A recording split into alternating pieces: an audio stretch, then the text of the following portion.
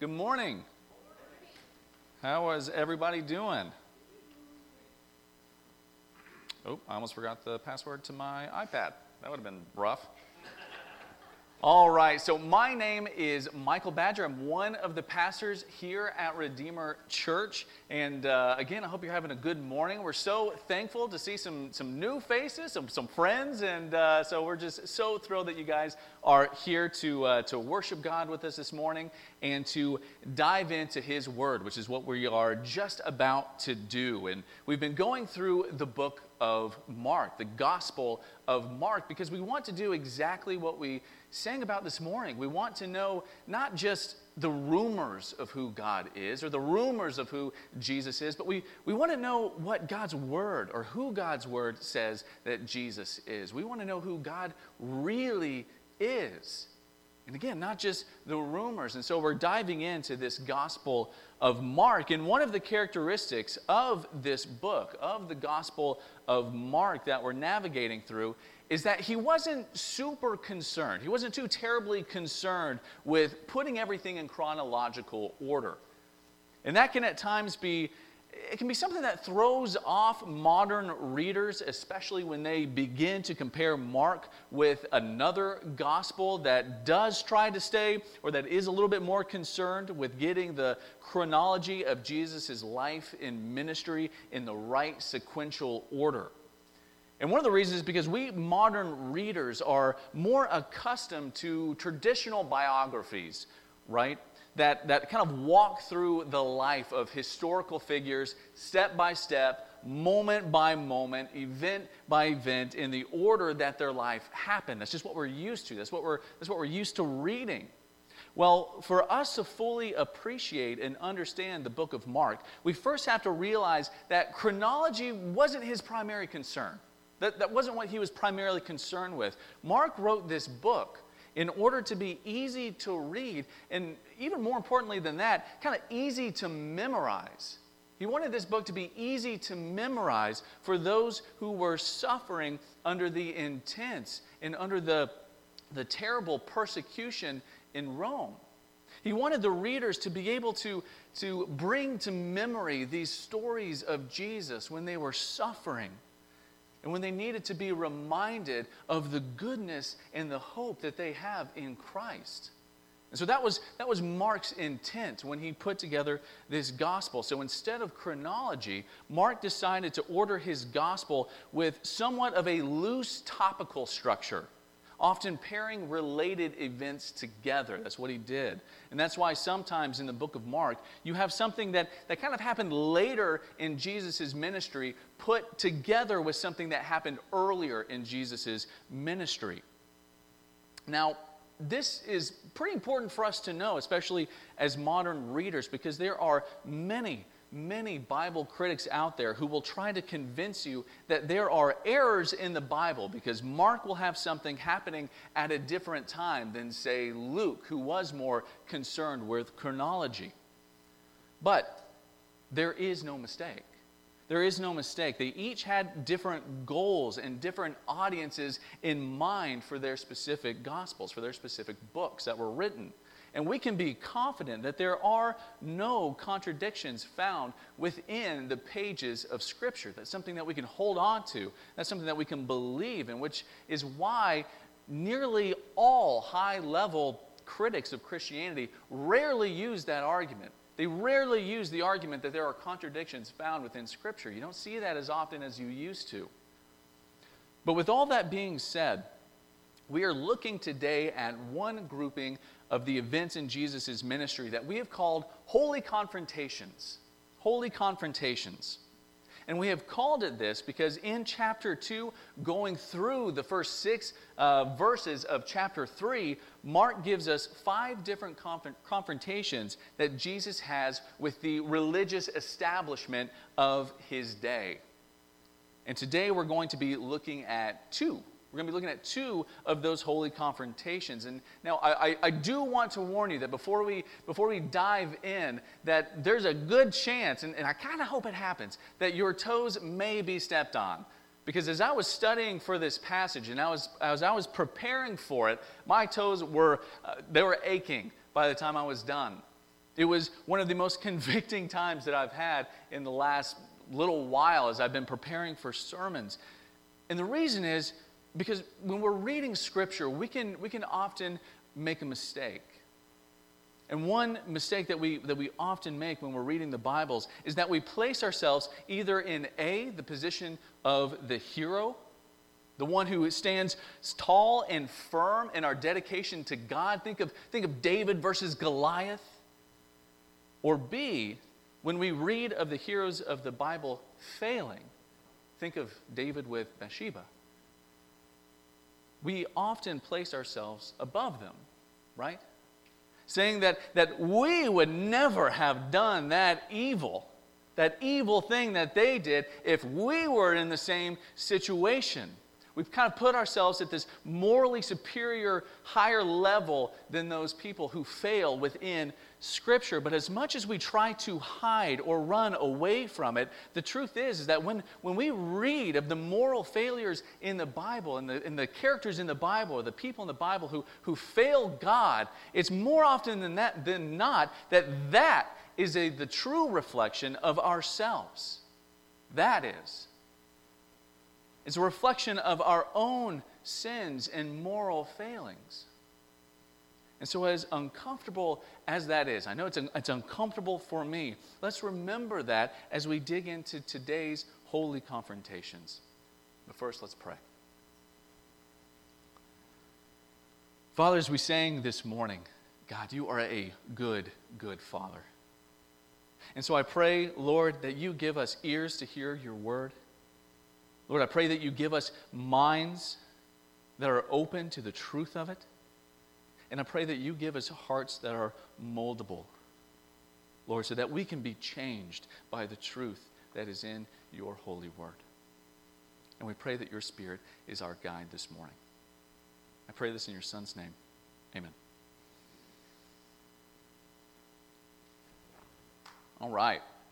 So, today we are beginning in verse 13 of Mark chapter 2. And it is actually somewhat of an encouraging start to our time today, because if you remember, Jesus had sought refuge in the wilderness after being bombarded by people who were seeking to be healed by him. They were coming from every corner, every quarter, Mark tells us. But last week we saw that Jesus decided that it was time for him to return to Capernaum, a well-populated city known for its commerce, for its fishing, and all that good stuff. It was a booming metropolis, and we see here in verse 13 that he is finally able to get on with his primary ministry of preaching that the kingdom of God has finally come and the need for repentance and faith. But if you lived in Capernaum, if you were one of the citizens of Capernaum or any city or village within the Roman Empire, a hard fact of life was that you would be under the weight of heavy and oppressive taxation. There were taxes on commerce, there were taxes on property, on road usage, and many, many other areas of life. And my notes say, insert political rant here, but I'm just going to skip over that part, so it's not. And these people would construct these crude wooden structures, these booths where you would bring, if you were a citizen of Rome, where you would bring your taxes to a tax collector. However, Rome would often delegate the office of tax collector to Jewish individuals, and the way that Jewish men could actually become a tax collector was to essentially enter into a lottery. And if you were lucky enough to have your name drawn from this lottery, then you became the tax collector for that particular area. Well, one of the perks of being a tax collector was that you were actually given the responsibility to set a quota for how much money that you believed you could suck out of that particular place. And part of the agreement between Rome and these Jewish tax collectors was that they could set the tax. The Jewish men could set the tax rate as high as they possibly wanted. And as long as they gave the amount of the quota that they agreed upon with Rome, they could take whatever was left, anything left over, anything extra that they were able to gain from their taxes and keep for themselves. And as you can probably imagine, this led to a very, very greedy and corrupt system in which Jewish men became extraordinarily wealthy from stealing from their own people. And again, as you can imagine, tax collectors were hated. They were absolutely hated. They were labeled as traitors and seen as some of the worst sinners imaginable. In fact, the Jewish tradition found in the Mishnah and the Talmud put tax collectors in the exact same category as thieves and murderers. So they were not looked highly upon at all. Their membership even in the synagogue was revoked, and anyone associating with them were seen as unclean. They were essentially social lepers. They were pariahs. They were hated.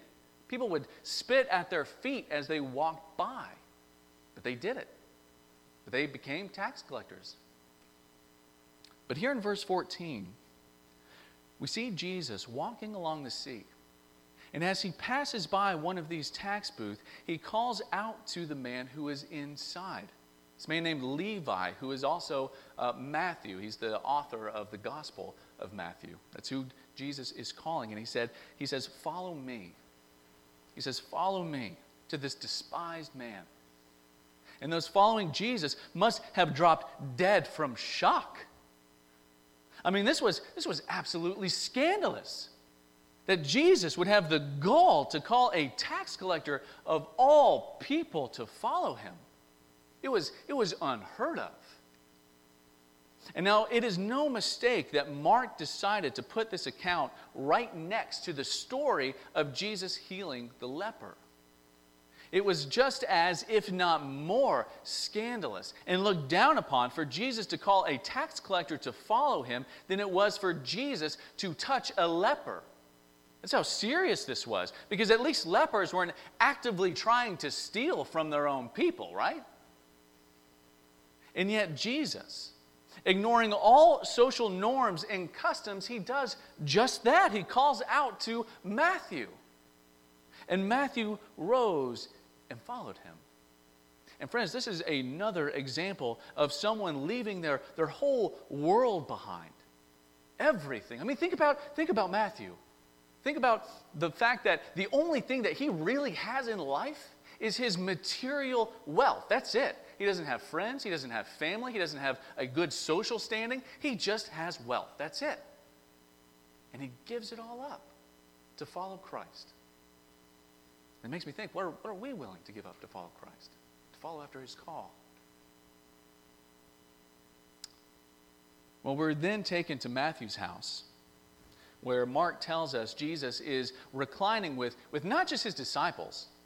And he's not reclining at this table with just Matthew, but he's reclining at a table with even more tax collectors and even more sinners of all kinds. And you know that these are not reputable people because they're hanging out with tax collectors. Now, in the original Greek that this was written in, the phrase reclining at a table meant that they were not just having any ordinary meal. No, this phrase is typically used when there was a feast going on. They were feasting together.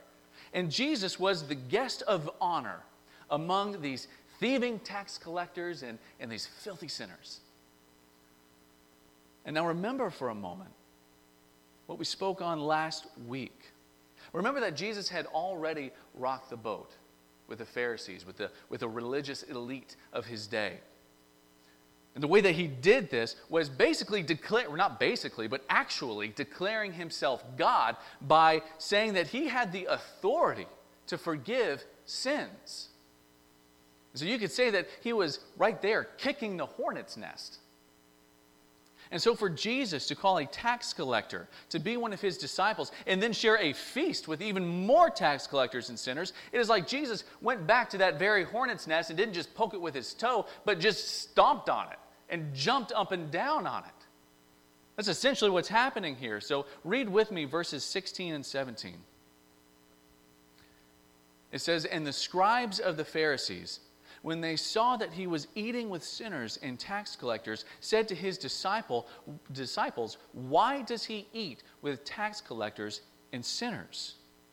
Now, when you see this word sinners used here, when it is used in this way by Mark in verse 15 and by the Pharisees in verse 16, has a specific purpose. It means specifically the Jewish people who are not committed to the in-depth study of the law of God. And so these Jewish people were often what's called synchronistic with the surrounding culture. They were synchronistic with the surrounding culture, meaning that they were Jewish by birth, sure, but they began to assimilate with the Roman culture and customs, and they kind of just left their Jewish heritage by the wayside. So that's what the term sinners is specifically meaning right here. But the term Pharisees, on the other hand, means separated ones. You see, they boasted and took pride in keeping the law of God. And not only that, but also to keeping themselves completely pure. And so they distanced themselves from anyone who might live like or even look like a sinner. They had no dealings with or wanted nothing to do with those who were tax collectors. They wanted nothing to do with the people that Jesus was currently hanging out with. And when they saw Jesus, who was supposed to be a rabbi of all things, hanging out with this group of unclean filth, they were in complete disbelief.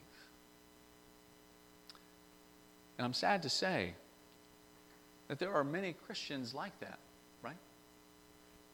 Christians who think that there is some kind of virtue in avoiding contact with any sinners of any kind. Christians who would prefer to live their lives in this holy bubble, right? Only surrounded by the people that they deem worthy enough, that they deem holy enough to spend time with, to grace them with their presence. But friends, Jesus, as R.C. Sproul says, he did not keep himself locked away in a monastery or a covenant, or a convent, I should say. He was out where the people were, where those who were lost were located, where the suffering were to be found. And friends, the same should be true for us, right?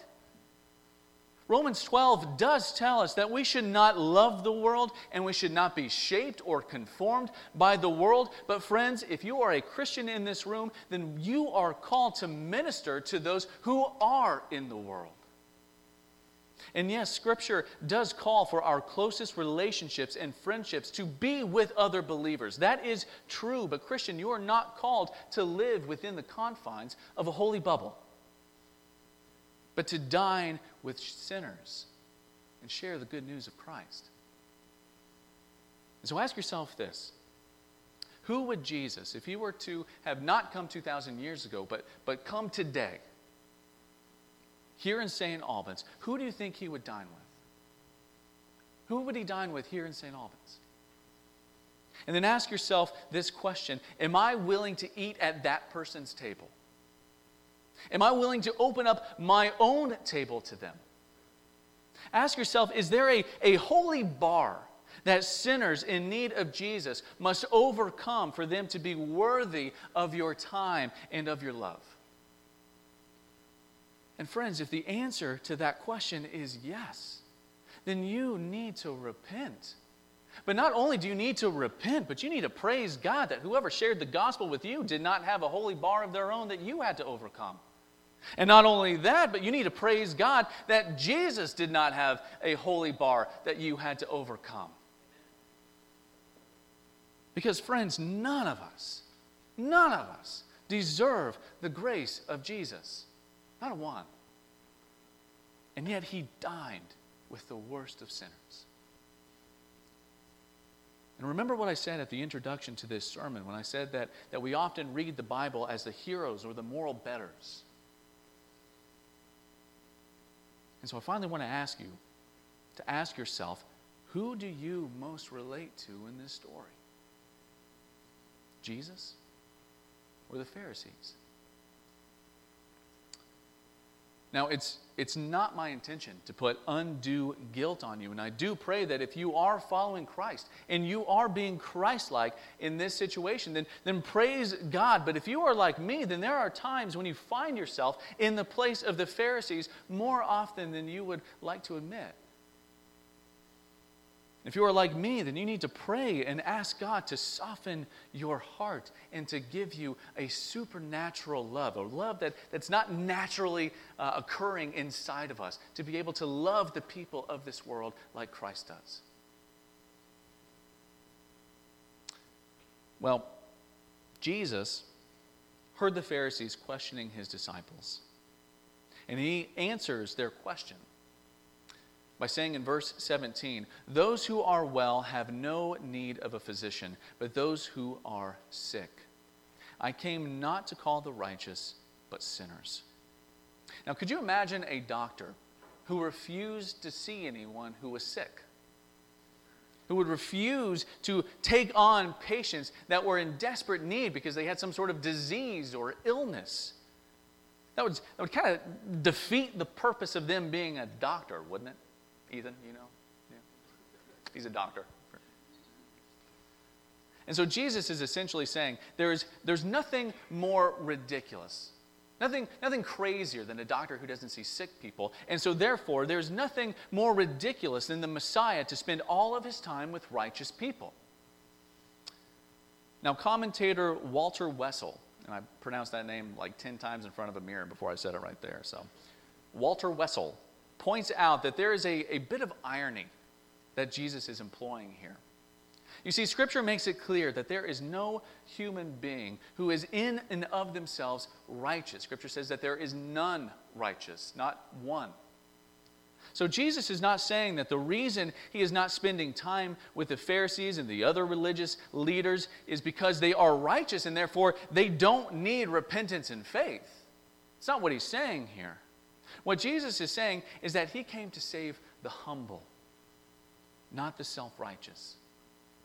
He's saying, I didn't come to cater to your self-righteous people because you believe that you are above everyone else. That you, through your own effort, can save yourselves. But I came to save those who recognize that they are sinful people. I came to save those who come to me humbly, knowing that they need mercy, knowing that their sin is a burden that they cannot lift off of themselves, knowing that their sin is this spiritual shackle that they do not have the strength to break. Those are the ones who will heed my call of repentance and faith. And so those are the ones that I came to save. And friends, there is no sin-sick soul that is too far gone. It is his glory.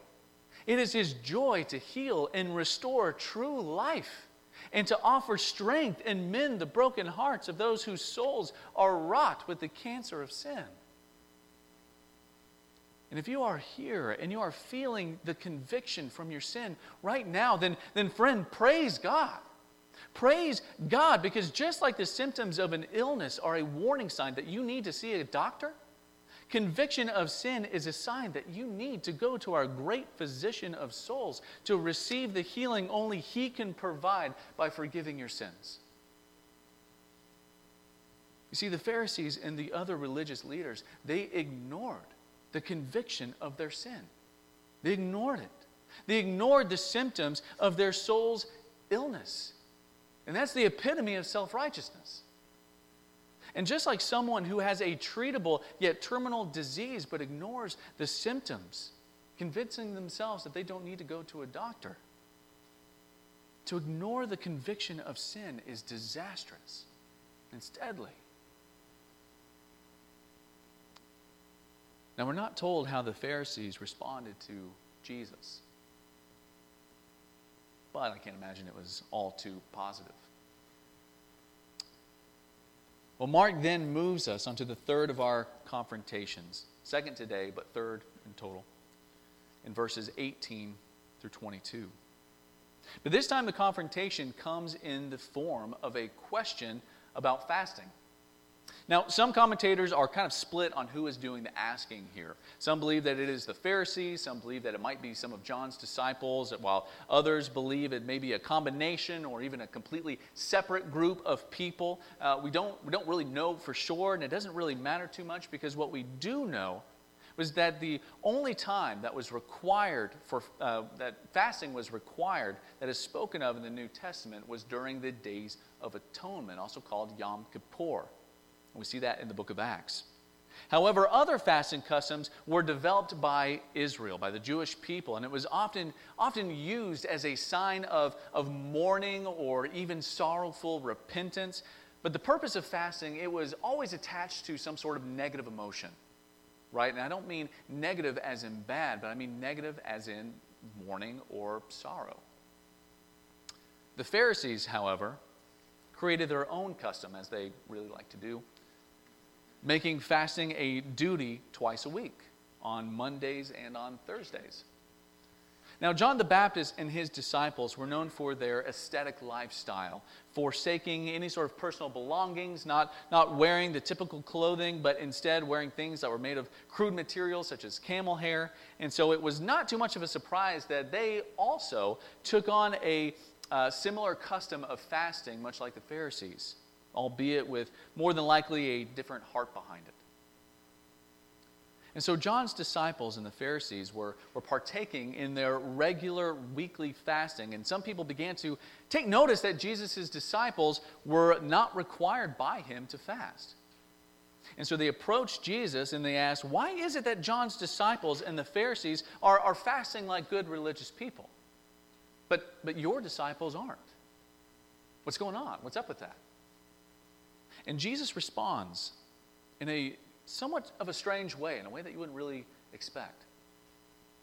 Because he responds with 3 parables, beginning with one about a wedding. He begins in verse 19, saying, "Can the wedding guests fast while the bridegroom is with them? As long as the bridegroom is with them, they cannot fast." You see, in ancient Israel, weddings were far different than how we experience weddings today. You see, today we can get out of weddings in 1 to 2 hours tops, maybe. But weddings for them in ancient Israel, they were a week-long feasting events. Husbands in this room are just like, oh, man, praise God we don't live in ancient Israel. So there were these week-long feasting events, and all of the best wines and foods that you could possibly imagine were brought out to celebrate the marriage. It was a time to party. It was not a time to fast. In fact, fasting during a wedding feast would be inappropriate, to say the least. Fasting was reserved for mourning and a time of sorrow and solemnity. But when the bridegroom was with the guest, it was a time of immense celebration. To fast during a wedding, it just wouldn't make sense. You just wouldn't do it. And so what Jesus is saying here in this parable is that the Messiah has come to you. The Messiah has come to you. This is not a time for mourning or sorrow. This is a time for celebration. This is a time to feast, because the Son of God has come to walk among you and bring the kingdom of God and healing and forgiveness. So why would I tell my disciples to fast right now? I need to tell them to feast, to celebrate, to party. And so why are you fasting right now? That's the real question. But then Jesus continues in verse 20 by saying, "The day will come when the bridegroom is taken away from them, and they will fast in that day." Now, the Greek used for the term taken away in this particular passage has a connotation of violence. And this is the first time in the Gospel of Mark that Jesus refers to his coming arrest and crucifixion. And so he is saying that it is at that time, at my coming arrest and crucifixion, that fasting will be appropriate.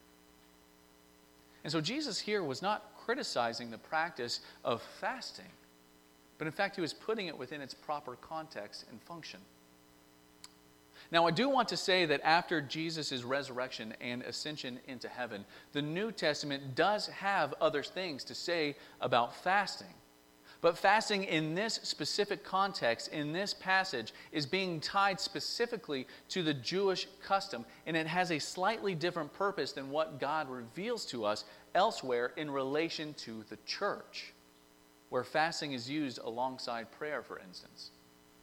I just want to kind of clear that up if that question started formulating in your mind. But then Jesus shifts to two more short parables and begins with one about a piece of cloth. Jesus said, "No one sews a piece of unshrunken cloth on an old garment. If he does, the patch tears away from it, the new from the old, and a worse tear is made." So often, if you were to wear a shirt, right, and then you were to wash it several times and allow it to dry, it will eventually shrink. And if you keep washing it and you keep drying it, it will eventually shrink down to where it will no longer get any smaller. Now imagine that you tore a hole in that shrunken shirt that for nostalgic reasons that your wife will not understand, you are refusing to get rid of. It's not a personal thing, I'm just saying. But imagine you tore a hole in that shirt. And then you take a brand new piece of cloth that has never been washed before to patch that hole. And then you throw it again into the washing machine and then the dryer. What happens? The new cloth shrinks. And it rips the stitching and it tears away from the old cloth. He then tells a similar parable about wineskins. He says, "And no one puts new wine into old wineskins. If he does, the wine will burst the skins, and the wine is destroyed, and so are the skins. But new wine is for fresh wineskins." So in the time of the New Testament, wineskins were often made of goat skin. And there was a specific reason for this, because they were durable, and they were also able to stretch.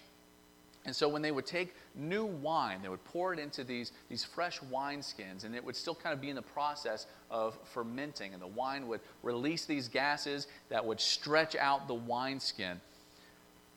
But if you were to put a brand new wine, or put brand new wine into an old wineskin that had already been stretched to the max, the new wine would still ferment and emit those gases, but because the old wineskin no longer had any room to stretch, it would burst. And all of the wine would be completely ruined, and the wineskin itself would be torn and unusable. So we're kind of left with a question after this. And that question is, what in the world is Jesus talking about here? Because it kind of sounds like he's like getting into that like life hack territory, and he's trying to just help you life hack things. But Jesus is saying here that you cannot take what is new and force it into the structures of the old. And the reason is because the old structures will simply not be able to bear it. Let me try to explain. You see, with the coming of Jesus, everything was and is new. The old rituals of fasting, the dietary laws, and even the sacrificial laws of Judaism are, because of Jesus, no longer necessary. Now, those things were not bad, but with the coming of Jesus, they are no longer needed. The old covenant and the ritual and the sacrificial laws that surrounded it have been replaced with something better. Jesus is the new cloth. Jesus is the new wine. He is not simply an attachment, an addition, or an appendage to the Old Testament law and covenant, nor to the extra rituals and customs that the religious elite created on top of the Old Testament. If the Pharisees and the rest of the Jewish people simply try to incorporate Jesus into their normal way of life, if they try to force Jesus and the gospel into the structures of the Old Testament law, and not only that, but also their own legalistic practices, it would be like patching old cloth with a new piece of cloth, or it would be like pouring that new wine into old wineskins. Jesus is saying, your king has come. And if you try to fit my gospel of grace into your structures, you risk losing it all. Now, the last sentence Jesus speaks in this grouping of parables is, "But new wine is for fresh wineskins." You see, Jesus came to make old wineskins new. He came to make wineskins that can hold the new and sweet wine of his gospel. Friends, you cannot receive the new gospel of grace without being made new yourself. Like the Pharisees, you can't simply try to fit Jesus into your old way of living, pouring new wine into an old wineskin. If you try to be a Christian and keep your old ways, you will burst, and you will lose the precious wine that has come to us in Jesus. I will end this sermon with this quote from the theologian Warren Wiersbe. He says, "Salvation is not a partial patching up of one's life. It is a whole new robe of righteousness, as 2 Corinthians 5:21 tells us. The Christian life is not a mixing of the old and the new. Rather, it is the fulfillment of the old in the new." You see, Jesus fulfilled the prophecies, types, and demands of the law of Moses. The law was ended at Calvary on the cross, when the perfect sacrifice was once for all offered for the sins of the world. When you trust Jesus Christ, you become part of a new creation. And there are always new experiences of grace and glory. How tragic then when people hold on to their old way of living or hold on to dead religious tradition when they could lay hold of living spiritual truth. Why cherish the shadows when the reality has come? And so, friends, I urge you, I implore you to be like Matthew, who left everything behind. He left his old way of living. He left his old life. He left any sort of old custom that he was used to, his old sinful self that was nailed to the cross. He left all of that stuff in order to follow after Christ. And so I implore you to do the same. Because Jesus is not just this addition to your life. He is life. And so I pray that you listen to his call. That you heed his call of repentance and faith and give your life to him. Let us pray. Heavenly Father, Lord, we thank you, God, that you came to make new wineskins, Lord, that could hold your grace. And so, Lord, I pray, God, that for the Christians in this room who are still struggling with their sins of their old life, God, I pray that you just continue your work of sanctification, continue your work of renewal, and keep forming us into those new wineskins, Lord, so that we can pour out your grace and pour out your gospel on other people, Lord, so that we can go to the sinners just like you did and share with them the good news that their sins can be forgiven. And Father, for those who aren't saved in this room, Lord, I pray, Lord, that your gospel pierces their heart this morning. God, that your Spirit creates within them a new heart, and that you give them saving faith, Lord, so that they can see your beauty, they can see your goodness, and so that the immense weight, the unmovable weight of sin can be taken off of them. So, Lord, we love you, God. And we pray this in your Son's name.